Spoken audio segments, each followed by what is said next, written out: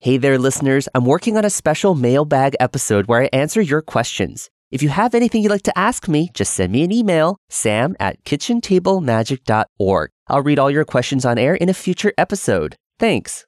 Kitchen Table Magic is presented by Hipsters of the Coast. Hipsters of the Coast is the premier news and strategy blog for the Magic the Gathering community. Read up on insightful columns written by an expert team of Magic insiders. There's something for everyone, discussion about Legacy, Commander, preview cards from the new set, and more. Go to hipstersofthecoast.com for news and strategy on all of your favorite formats. That's hipstersofthecoast.com. Kitchen Table Magic is brought to you by Card Kingdom. With fast shipping, the best sleeves, deck boxes, binders, and all the modern Legacy and Commander staples you could ever want, Card Kingdom is there with the hookup. If you'd like to support the show, just use our affiliate link, cardkingdom.com/KTM when you shop. Kitchen Table Magic is brought to you by Paragon City Games. They're a community-focused game store in Draper, Utah that cares deeply about their player base. Tune in to watch their live paper and Moto streams at twitch.tv/Paragon City Games for daily Legacy action.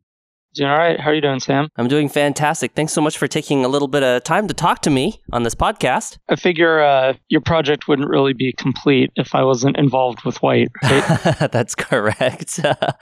Let's do a sound check question. Craig, what did you have for breakfast today? I had a apple, carrot, ginger juice. That's pretty awesome. So why juice? Why not just eat those solid foods solid? I kind of got into juicing a few years ago, and I don't do it as often as I probably should, but it's a way to get a lot of nutrients in the morning without sort of overloading yourself by eating a ton of food. So it's just something I kind of got in the habit of doing.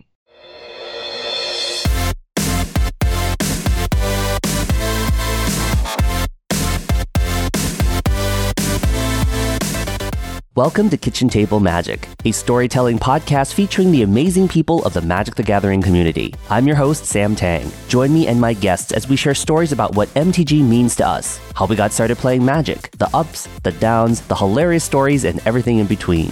In this episode, I'm speaking with the champion of White Weenie, Craig Wescoe. Craig is a legendary competitor who's been playing on the Pro Tour ever since he was a teenager. Craig rolled with the old school players and decided to play Magic professionally after teaching philosophy at the university level. Craig's understanding of critical thinking makes him a deep learner and a fierce competitor. Craig has been writing Magic strategy content for years and recently published his millionth word online. Craig also shares with us his personal philosophy on his Christian faith, veganism, and the stewardship he has towards other people, animals, and the earth. Craig also tells us about his thoughts on the color white of the MTG color pie. I hope you enjoy my interview with the champion of the Savannah, Craig Wescoe.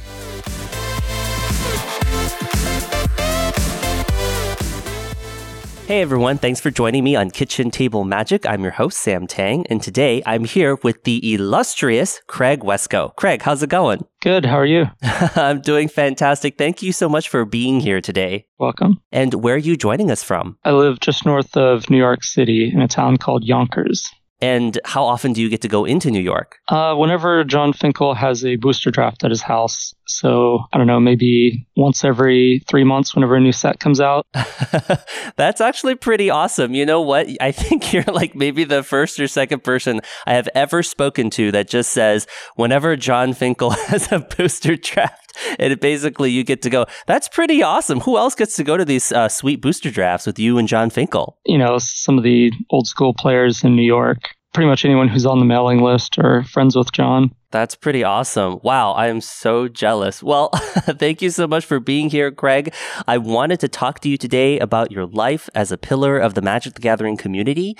And like all things, I just wanted to start at the beginning.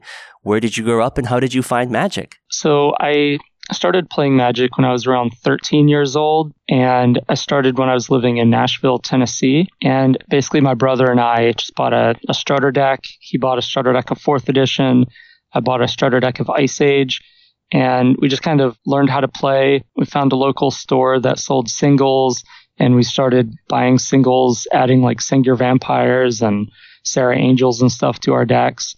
And it just kind of, once I found tournaments, I kind of got hooked And I like the competitive aspect, I like the social aspect, and I like the challenge of deck building and sort of the creativity of it. That's really cool. When did you decide to start becoming more competitive and enter the pro scene? The pro scene, it was kind of a gradual thing where I started playing in local tournaments. And then once I started doing well in local tournaments, I found out about Pro Tour qualifiers and started traveling to those. And then once I finally qualified for the Pro Tour, I think I lost and I failed to cash my first, I don't know, however many. It seems like endless amount of Pro Tours I played in as like a teenager, maybe like 8 or 9, and I never did well at them. But then once I finally started doing well on the Pro Tour, I managed to kind of stay gold or better. And for me, I guess it was kind of a stepping stone type thing where you just kind of gradually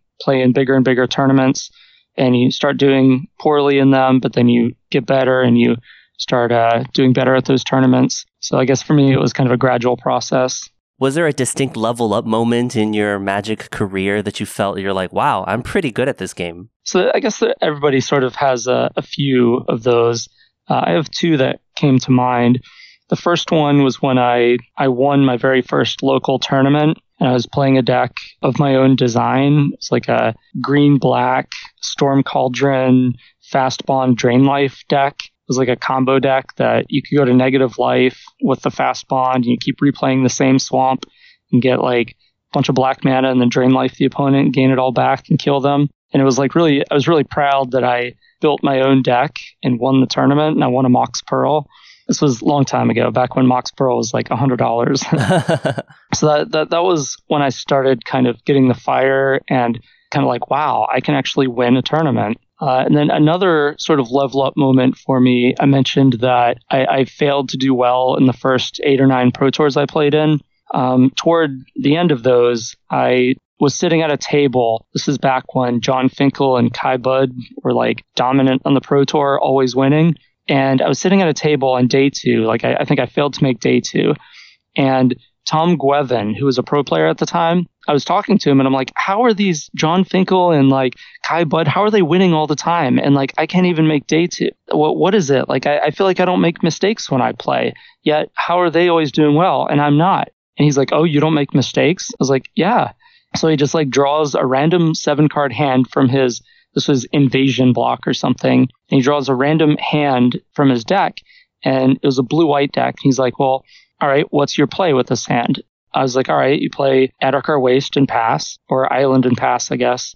And he's like, all right, your opponent plays Forest, Birds of Paradise, go. What do you do? I'm like, well, end step, you cast Opt. And he's like, why? I was like, what do you mean, why? Like, you have a blue mana up and you have Opt in your hand, you cast it. And he's like, well, what are you trying to find? And the hand had like 3 lands, a couple counter spells, an Opt, and I think a Factor Fiction. And I was like, well, I guess you want the 4th land for the Factor Fiction.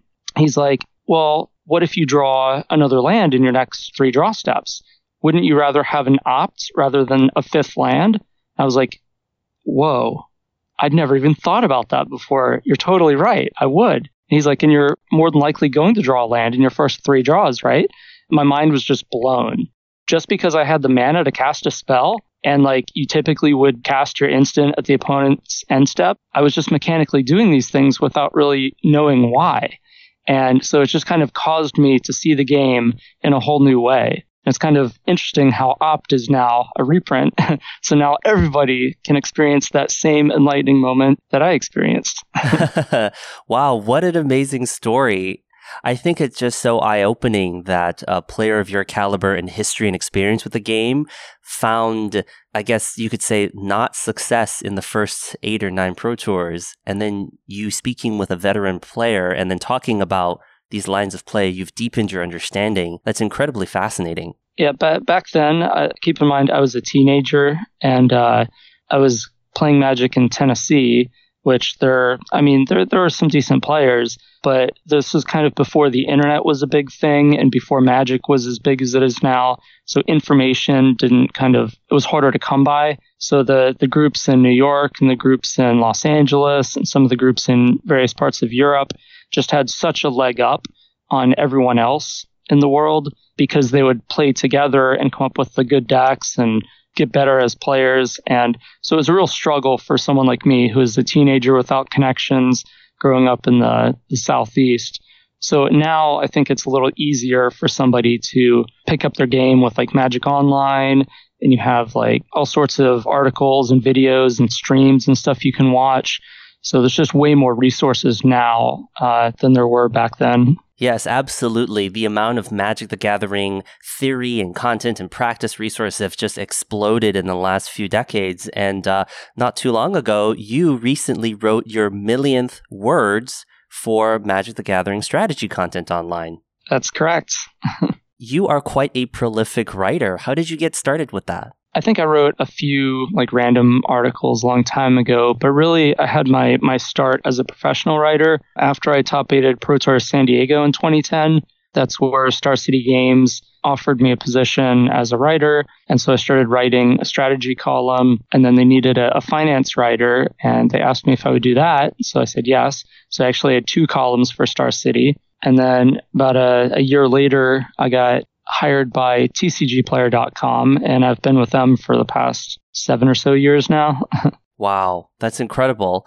And you've covered topics all the way from strategy to finance to set reviews. I mean, you really write about everything. Yeah, especially white creatures, but, some other things as well every now and then. Yes. Now, Craig, this is so interesting because you are so well known for writing about white weenie, white strategies, white creatures. I mean, your Twitter handle is Brimaz for life. Yet, ironically, you started off playing a green-black Drain Life deck. Yeah, well, I guess the story goes a little further back.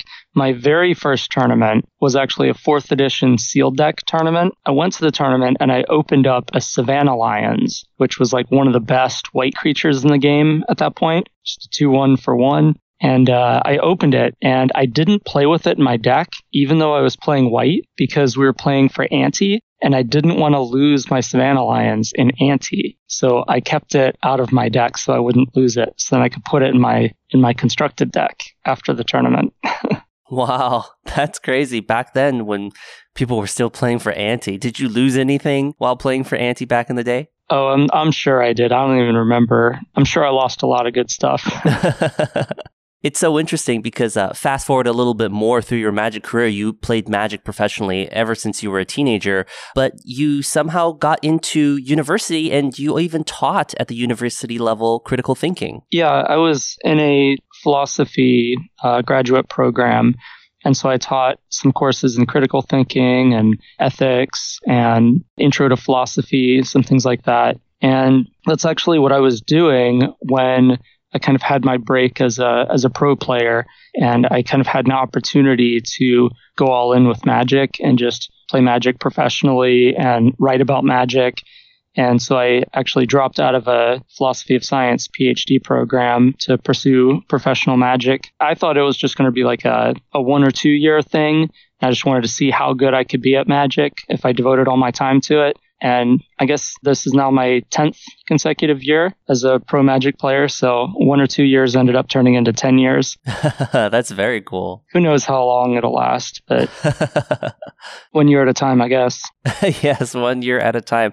That is so interesting. Critical thinking definitely plays a big role in playing Magic. Have you found yourself applying any of these thought processes that you've been studying into Magic?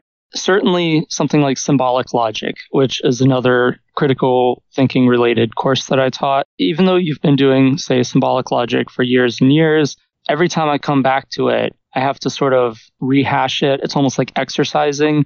You have to kind of get your mind up to speed. And otherwise, just like if you stop working out your physical muscles, then they'll start deteriorating and you'll have to, start back and kind of pick up to where you were.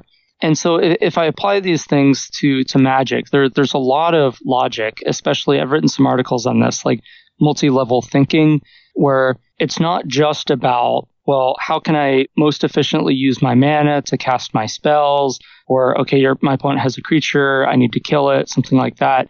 But you also have to think, okay, what is my opponent thinking? And then what does my opponent think that I'm thinking about what my opponent's thinking? And sometimes that can really play into decisions that aren't super obvious. And then you have to think about, what kind of cards the opponent could have, what kind of cards could they draw, what cards could I draw, and using a lot of percentages, like, okay, well, what are the odds that I draw a land in the next few draw steps, things like that.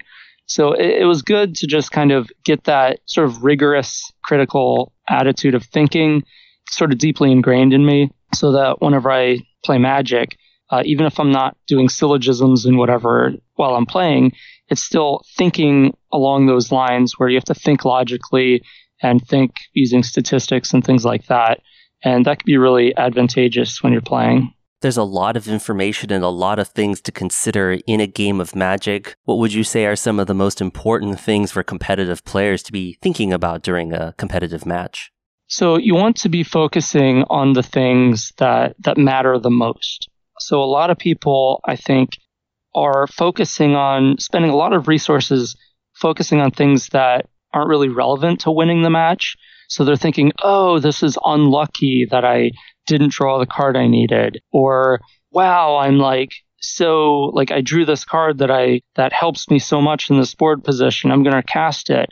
And they're not thinking about, well, how could things go wrong? Or how can I get myself out of this position despite this bad luck? And those are the things that you really should focus on. You should always be focusing on, what's my avenue to win this game? So one of the things I sort of pride myself on, that I sort of don't even notice it when I'm playing because I'm sort of in that zone. But then I have people point it out to me afterwards. And then I'll be like, wow, yeah, you're right. I wasn't even thinking about that. I'll be so focused on trying to win the game that I don't even realize how bad things are looking for me during a game. They'll be like, wow, I can't believe you pulled out that game. And it's just like, yeah, that was a close game. Or they'll be like, I thought you were just dead 5 turns ago. I would have just conceded. But somehow you stuck it out and found this line to get out from Ulamog, Karn, and whatever else. And it's just like, yeah, well, you just have to constantly think, what are my ways to win this game? And sometimes it comes down to, well, my only way to win is if the opponent has nothing left and I draw the best card I need from my deck. So you just have to play as if that's going to happen. And then, 99% of the time it doesn't happen. But the one time it does is the time that you win instead of lose, because you played to your out. And that's something that's really important that a lot of people they don't spend enough time thinking about. They just sort of win the games they're supposed to win and lose the games that they're supposed to lose. But then they don't win the games that they're supposed to lose because they're not thinking about, how can I pull this out? That is a very fascinating way of thinking. It's also a very high level, very competitive way of thinking, not giving up and squeezing out every single one of those percentage points. And also not giving away when you're 99% to win. When you're really far ahead, you also don't want to give your opponent a chance to come back from the clutches of defeat. So you want to be just as careful when you're very far ahead. Craig, tell us, why white weenie? Why have you been so focused on the prevalence of creatures in white? I think it offers a lot of things that really nothing else offers. So the color white, nowadays things sort of change a little bit with design philosophies. But over the years, white has been the color that has the best aggressive creatures. So you get the most bang for your buck out of your early creatures, your 1 mana, your 2 mana, your 3 mana creatures. Instead of the green creatures, maybe they're a little bigger, but the white creatures have more abilities, more protection. Maybe they have protection from black, or they have first strike, or they have flying. And so there's a lot of ways to utilize the early creatures. And depending on what decks and spells the opponents are playing, you can kind of customize your deck to where if the metagame is full of, say, red decks, you can play creatures that are protection from red or damage prevention type of cards. And then also with white, you get the ability to really deal with any kind of permanent, which none of the other colors can really do. So you can deal with artifacts and enchantments, just like, say, green can, but green can't really deal with creatures as well as white can. So white has cards like Banishing Light and Oblivion Ring and stuff like that can just deal with pretty much any permanent. And so I like the versatility of white because I like having a game plan against sort of everything, whatever my opponent is doing, so I can adapt and adjust and, not be just dead to something. And then I also like being able to apply pressure early, and not just pressure in the sense of like this really aggressive, fast creature that just attacks and blocks. I like my creatures to be able to do things and for me to make decisions involving my creatures. Something like, oh, all my opponents are playing Liliana of the Veil. Well, I want to play something like Doom Traveler or Thraben Inspector as sort of the natural thwart to that card. So it's like I'm still playing these creatures on curve, but I can pick my creatures based on what the opponents are doing. So I feel like I'm sort of crafting a game plan against everyone, but there's a lot of thought that goes into selecting which of those creatures and which of those spells go in my deck. And then white also tends to have the best sideboard cards, and I like being able to sideboard very potent cards for all the different matchups. So you get like really good graveyard hate, really good anti-artifact stuff in your white sideboard. And so that's the kind of deck that I like to play. A deck that can sort of curve out with creatures, but creatures that do things other than just attacking and blocking, and have spells that can kind of deal with any type of permanent, whatever the opponent's doing. So I just really like the versatility of white and what it provides. That's really fascinating when you speak to any professional Magic player who has gone really deep into one color. One thing that I often hear is praise for that color being able to do everything. Do you ever feel that white as a color identity, there's something that maybe it doesn't do? Like any color, there are some shortcomings. With white, it has some difficulties dealing with hexproof, for one, outside of a spell like Wrath of God. Sometimes you could sacrifice an opposing attacking creature, things like that. It's also not very good at drawing cards. So blue is kind of the card draw color. There's not a lot of ways to draw cards and not even a ton of ways to gain card advantage with white. Seems like whenever there's a white card advantage card, they end up banning it or stop printing it, like Armageddon or Stoneforge Mystic, things like that. They're like, oh, that's too good. But we still have things like, I guess, Squadron Hawk and Spectral Procession and stuff like that. So we're not completely in the dark when it comes to drawing cards and card advantage. But that tends to be the weakness of white, is that it's hard to gain that sort of card advantage that some of the other colors do. You talked a little bit earlier about the change in game design. It seems that card advantage these days are translated into Planeswalker permanents. All of the white Planeswalkers are really solid. Yeah, there's been some good ones. Gideon and Elspeth, there's been some nice ones there. Some of them cost a little more than I like to play.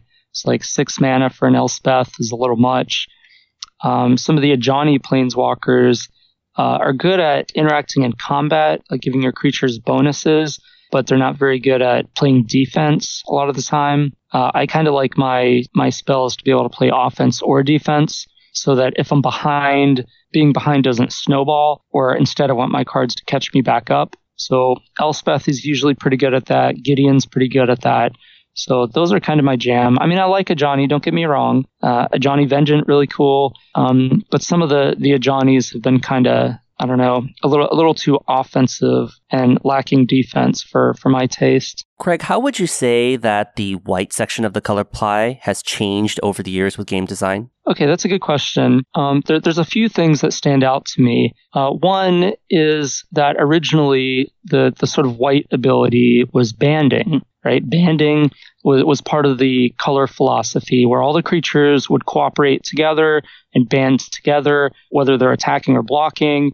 And when they're banded together, it's sort of a greater force to be reckoned with. And they would sort of protect each other, almost like looking out for each other when they enter into combat together. That ended up being too confusing of a mechanic, understandably. So they got rid of it. It doesn't feel like they really replaced it with anything. They just kind of took that away from white. Okay, so now white just lost part of its identity. And then another thing that kind of I noticed happen over the years, white had a lot of white is kind of the protection color. It's about healing and being able to prevent the opponent from doing things, especially to your creatures, and also to you. So they had cards like White Knight, that was protection from black. And then they started giving white other protection, like Silver Knight, protection from red, and because those were kind of the enemy colors of white. For whatever reason, they decided to make protection a sort of evergreen type of mechanic, where all the colors were getting protection from their enemy colors. You had green creatures with protection from blue, and you had blue creatures with protection from red, and red creatures with protection from white. Originally, the only non-white creature with protection was Black Knight having protection from white. And that was just kind of to counterbalance the White Knight. It was like the White Knight versus the Black Knight. It was kind of a flavor thing. But really, the protection was just, a white sort of mechanic. And then after a while, for whatever reason, they decided that protection from a color just wasn't a thing that they wanted to pursue once it was this evergreen mechanic. And so they kind of stopped doing that. But what they did, they took something from white and gave it to everyone and decided they didn't want everyone to have it. So then they took it away, but they didn't just give it back to white. They just took it away from everyone. So now white kind of lost its protection from enemy colors, and it lost its banding. And now it also lost things like Armageddon as its way to deal with really big things, whenever White Weenie would deal with some really big Lord of the Pit deck or something originally, well, I can't really deal with that sort of thing outside of Swords to Plowshares. And so our answer to that was just Armageddon, so that you're forced to play with few resources, just like I am. I can't let you just develop all your resources, but now Armageddon wasn't fun. And so they just cut that out of the game. So now white doesn't really have a replacement answer to decks that just want to accumulate a bunch of resources and cast really big spells. And so there's a lot of sort of design philosophy elements that I feel like white has kind of gotten shortchanged. And even the identity of having the best small creatures with all the abilities. Before, white had their 2-drop was like White Knight. It was a 2/2 for 2 with first strike and protection from black. And red, in comparison, it had a bunch of burn spells, had fireballs, lightning bolts, and such, but it didn't have a lot of good early creatures. Their best 2-drop was Ironclaw Orcs, which is a 2/2 for 2 with a drawback. But now it's the red creatures are just as good as the white creatures early. So you have Goblin Guide and Eidolon of the Great Revel. And it's well, those are every bit as good as the best 1 and 2-drop white creatures.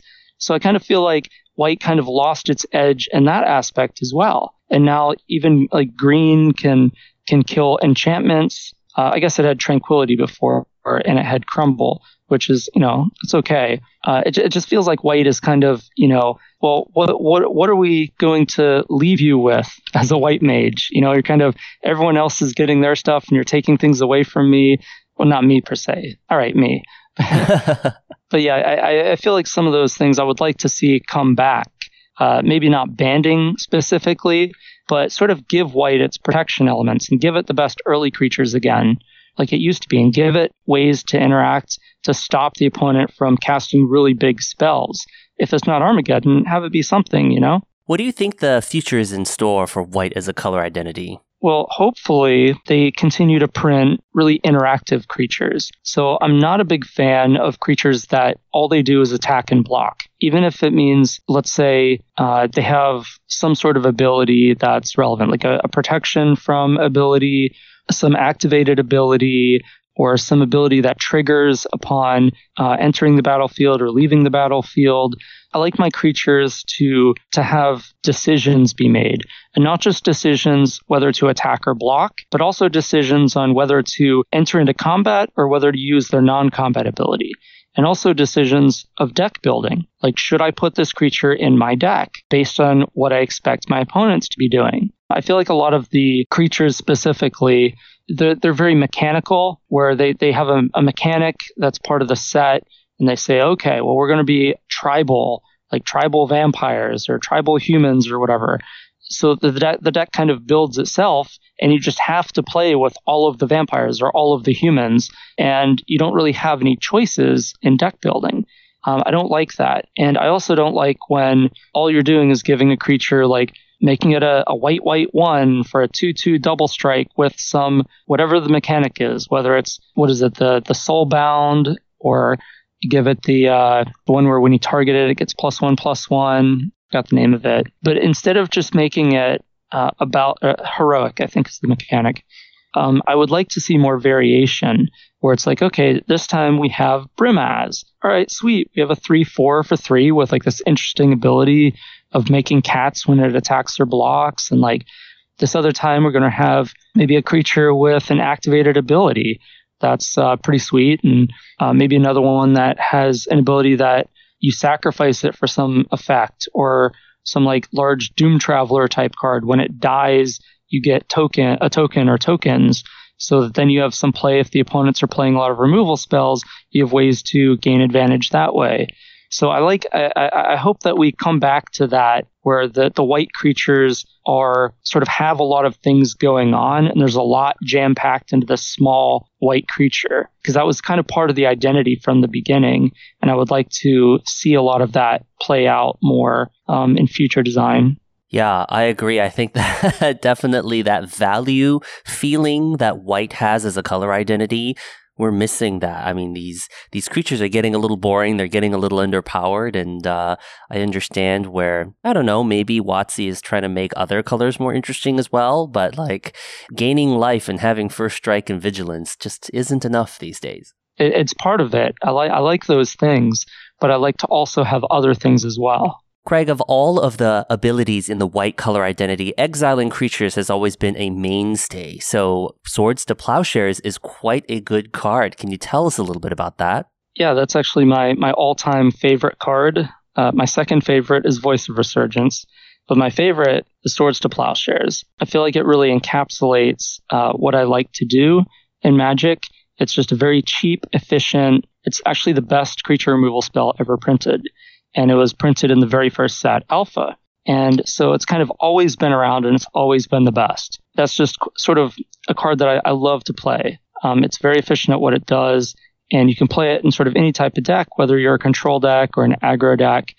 And it's just, you can use it to save your own life total against a burn deck, like killing your own creature. You can use it on the opponent's creature to get rid of, whatever their problematic creature is. It's just a really elegant, really cool card. And I like the flavor of it too. Yes, it's a really wonderful card. They kind of modernized it with Path to Exile. I mean, it's like kind of not the same. I mean, you're kind of ramping your opponent in that sense. Unless you have a Leonin Arbiter. Unless you have a Leonin Arbiter, or your opponent has already fetched all their basics. And then basically it's like a free exile spell. Yep. And it also just so happens that, Craig, you have a blog called Swords to Plowshares. Yes, I do. It's s2p.org, also Swords to Plowshares. It's not magic related, but it's actually my faith related blog, where I talk about my belief in God and part of my ministry. So Swords to Plowshares, I guess it has sort of the same origin as the actual magic card Swords to Plowshares, where it's a prophecy from Isaiah, where it says they will stop learning war and they will beat their swords into plowshares and their spears into pruning hooks. So basically, speaking of a day where people stop hurting each other and killing each other and going to war with each other, and instead devote the resources to growing food and feeding each other and being in fellowship. And so that's kind of the basis of my faith. And so I maintain a blog where I write articles and share scripture verses and things like that regarding that prophecy. That's great. What kind of things have you been writing about? So it's a lot of things, mostly trying to understand the Bible, sort of teaching people things that you're not going to necessarily hear in local church. So a lot of things that are not sort of mainstream views. And it also has a lot to do with my animal advocacy. So it talks about scripture a lot, how it pertains to animals and how God's love for animals, something that a lot of people sort of gloss over or put in the fringe, whereas I'm sort of bringing it back to the center. Like, this is something important that's being overlooked. And so I focus on a lot of that, like how we're treating animals and whether this is consistent with the faith laid out in the Bible, things like that. And so it's sort of encouraging people not only to be in fellowship with each other, but also to include animals in our concern. Have a very healthy lifestyle because you are also a vegan. Moderately healthy. There's healthier things I could do, I'm sure. And it's not just a diet, but it's also a lifestyle of yours. Yeah, as I mentioned, it's a big part of it is the animal advocacy part. I feel like sort of animals are one of the marginalized among us, and there's not a big voice for animals. And I feel like there's a better relationship that we as people could have toward animals.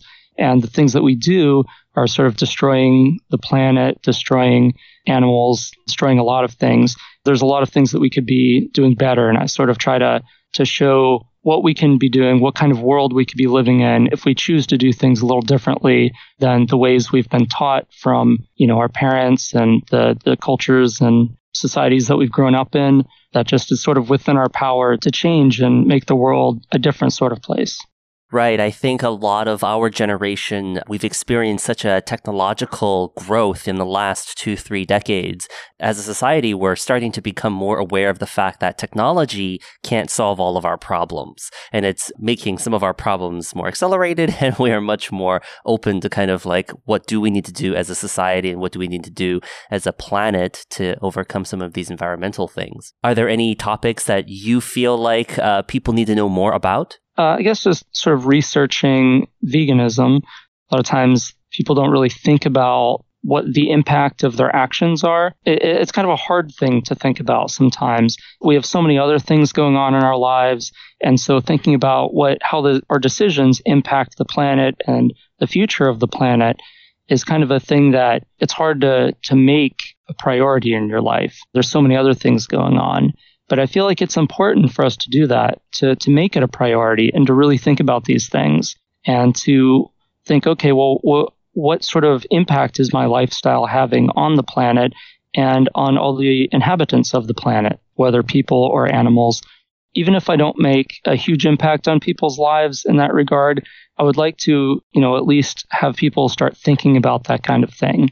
We're not just creating a world for our children, we're also creating a world for our children's children. Like, they're going to teach their children what we teach them, and not just our biological children, but the next generation.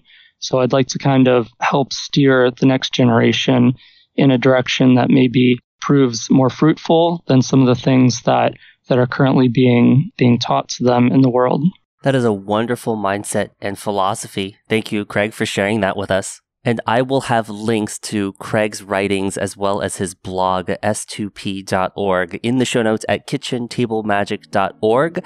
We're going to take a quick break from our sponsors, and then we'll be back for more with Craig.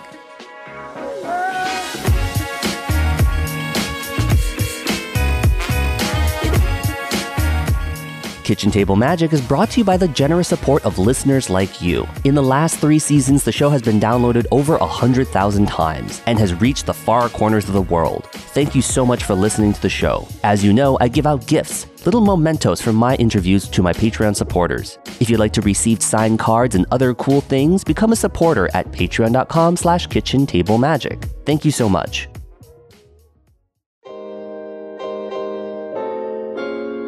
This episode of Kitchen Table Magic was brought to you by Paragon City Games.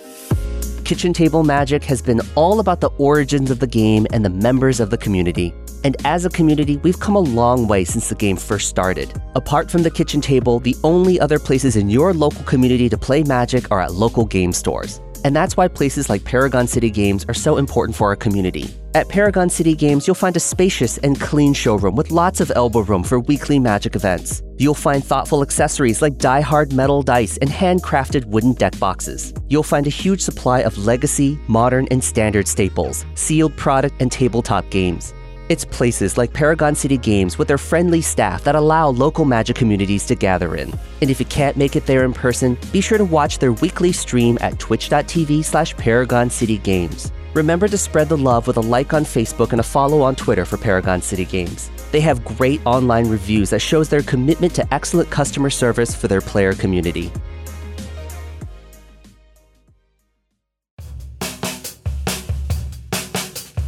Kitchen Table Magic is sponsored by Card Kingdom.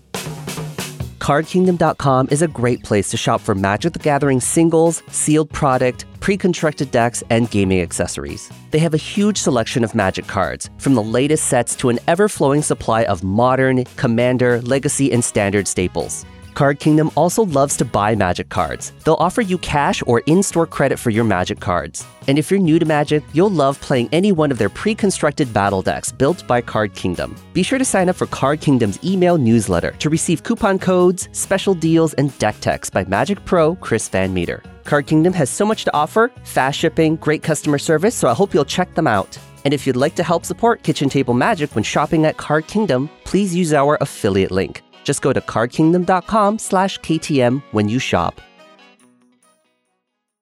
Okay, everyone, and we are back. Craig, I have some rapid fire questions for you. Are you ready? I am. Okay, here we go. Craig, rapid fire question number 1. Of the 5 colors of magic, white, blue, black, red, and green, which is your favorite color and why? Definitely white because of the versatility and the fact that it has the best early drop creatures. If you would pair white with another color, what would you pair it with? Either green or blue, typically. Really any of the colors. I think green, white, philosophically has kind of the closest identity for me, the Selesnya. I think blue is sort of second with Azorius, but probably green is the best. And have you ever mixed all 3 together to be a Bant player? I have, to medium success. Okay, Craig, rapid fire question number 2. If you could change something about Magic the Gathering, what would it be? Probably the first thing that I would change is the financial cost to play. I feel like a lot of players are sort of priced out of playing the format that they would like to play or just being able to keep up with competitive Magic at all. If there's a way to somehow have a cheaper version of Magic that's accessible to more players, I think that would be very, very good for Magic's growth. But in terms of gameplay, I would like to see fewer functional reprints. I think that there's a lot of cards that are very similar to cards that have already been printed once or twice. And I think that there's so much design space in each set that I would like to see a little bit more creativity and to where we're not just feeling like it's the same thing, just with a new mechanic kind of forced onto it, but like a lot of different cards interacting in various ways.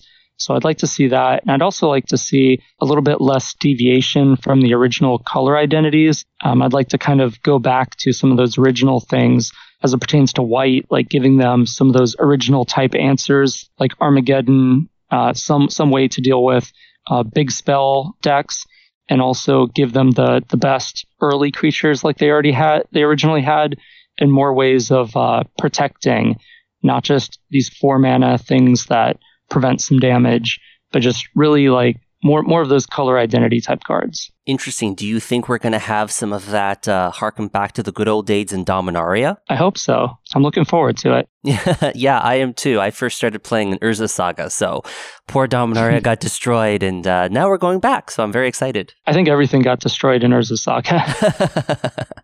Okay, Craig, rapid fire question number 3. If you could give something to every Magic player, what would it be? I would like to give a lot of things, but I would like to give encouragement to players who maybe feel like they can't be themselves for whatever reason. I would like to inspire players to be who they feel they want to be as a player.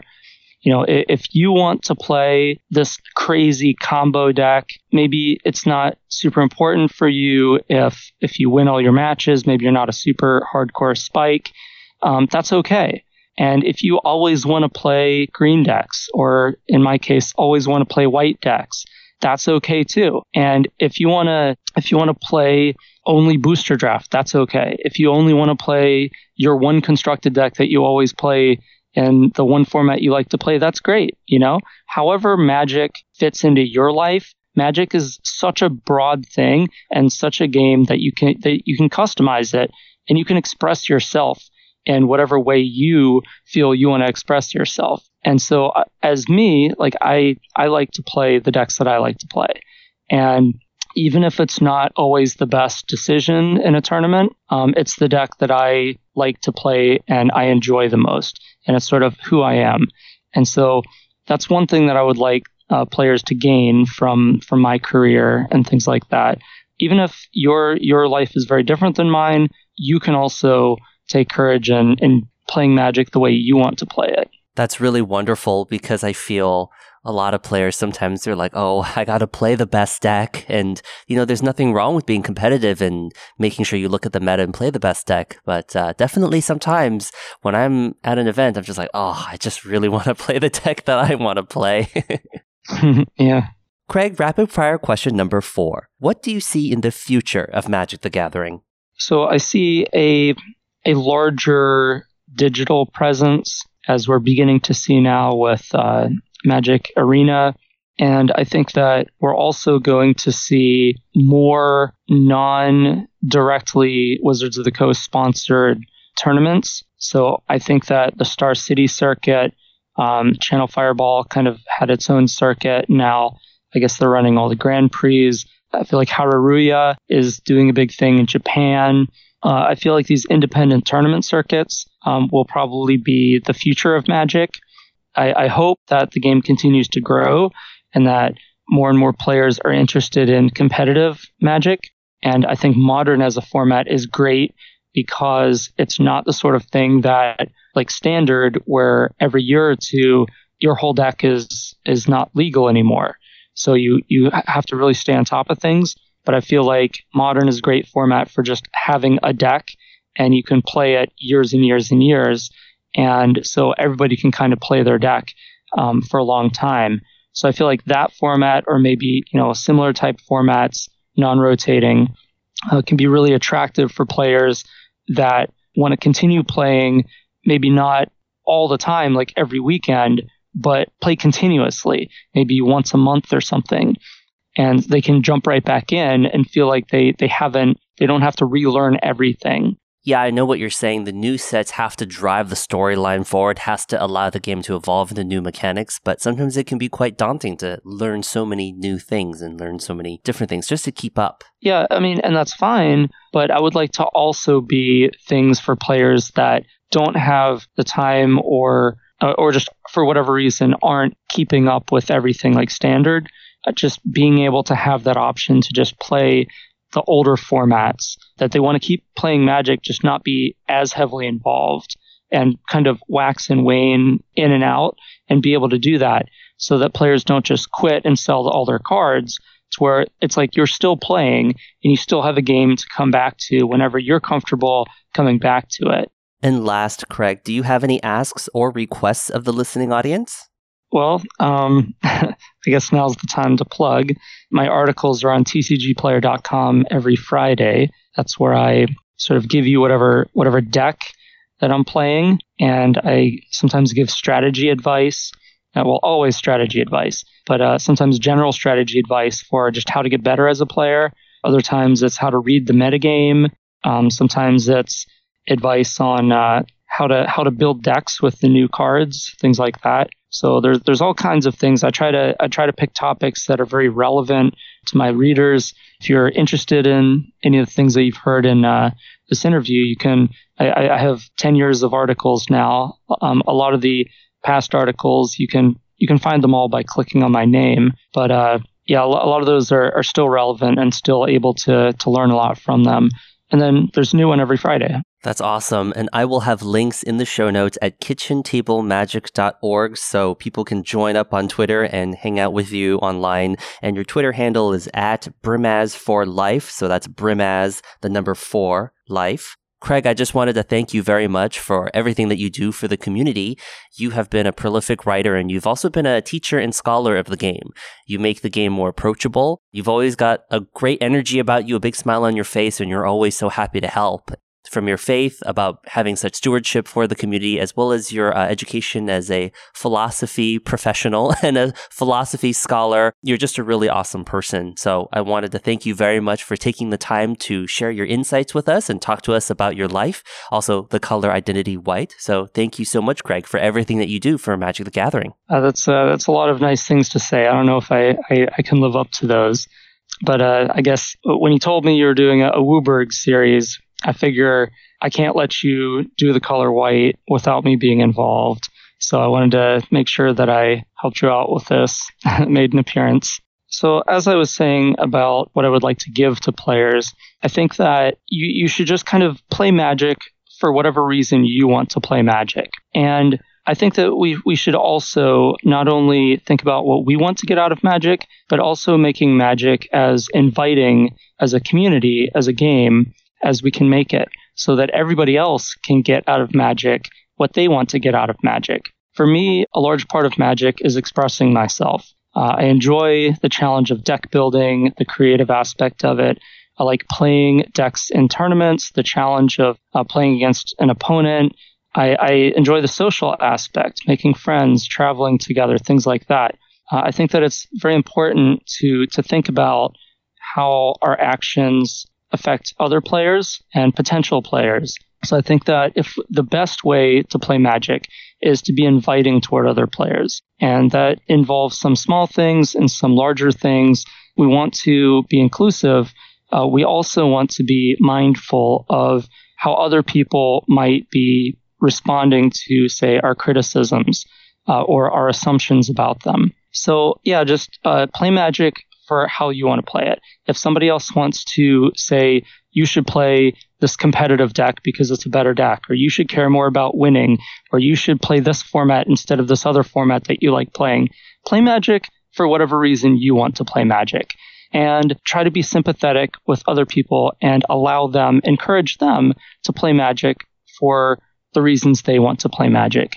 And the more inviting we can be toward each other, the more all of us can get out of the game. So that's kind of what I would like you to take away from this. I hope you enjoyed my conversation with Craig. Go say hi to him on Twitter at Brimaz4Life. That's Brimaz, 4, life. You can also check out Craig's Magic strategy at tcgplayer.com. His own personal writings on scripture are at s2p.org. That's S2, P.org. I'll have all the links in the show notes at kitchentablemagic.org. Remember to stick around towards the end for a preview of the next episode. Thanks everybody for listening to this week's show.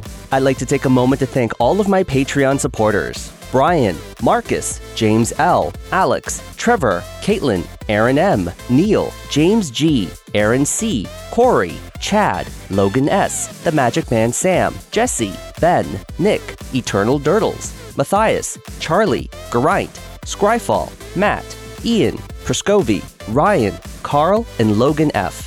Listeners, your financial contribution goes to making the show better and helps keep it running by paying for audio equipment, software, and server costs. If you'd like to get special gifts for my interviews, become a supporter at patreon.com/kitchentablemagic. Now that I've partnered with Card Kingdom, there's a new way to support the show. When you shop at Card Kingdom, just use my affiliate link, cardkingdom.com/KTM. A big thank you again to all of my Patreon supporters, past, present, and future. Your support of Kitchen Table Magic allows me to share stories about the amazing people in the Magic the Gathering community with the world.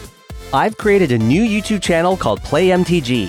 It's an upbeat, fast-paced new YouTube channel featuring deck techs from the pros, learn to play tutorials, level up advice, card discussion, MTG community news, and more. Just go to youtube.com/c/playmtg. You'll find links to the Play MTG YouTube channel on facebook.com/playmtg. And be sure to follow the show on Twitter at @play_MTG. I'm looking forward to creating new video content, and I've got some cool collaborations in the works. Please be sure to subscribe to Kitchen Table Magic on Apple Podcasts. And if you love the show, please leave us a review. It really helps other people find this podcast. Kitchen Table Magic is also on Google Play, SoundCloud, Stitcher Radio, Hipsters of the Coast, and mtgcast.com. Follow the show on Twitter at KTM Podcast, where you'll find me tweet memes. Yeah, mostly memes. The show is also on facebook.com/Kitchen Table Magic Podcast. All of the show notes are at kitchentablemagic.org. Remember to listen to past episodes and be sure to share KTM with a friend.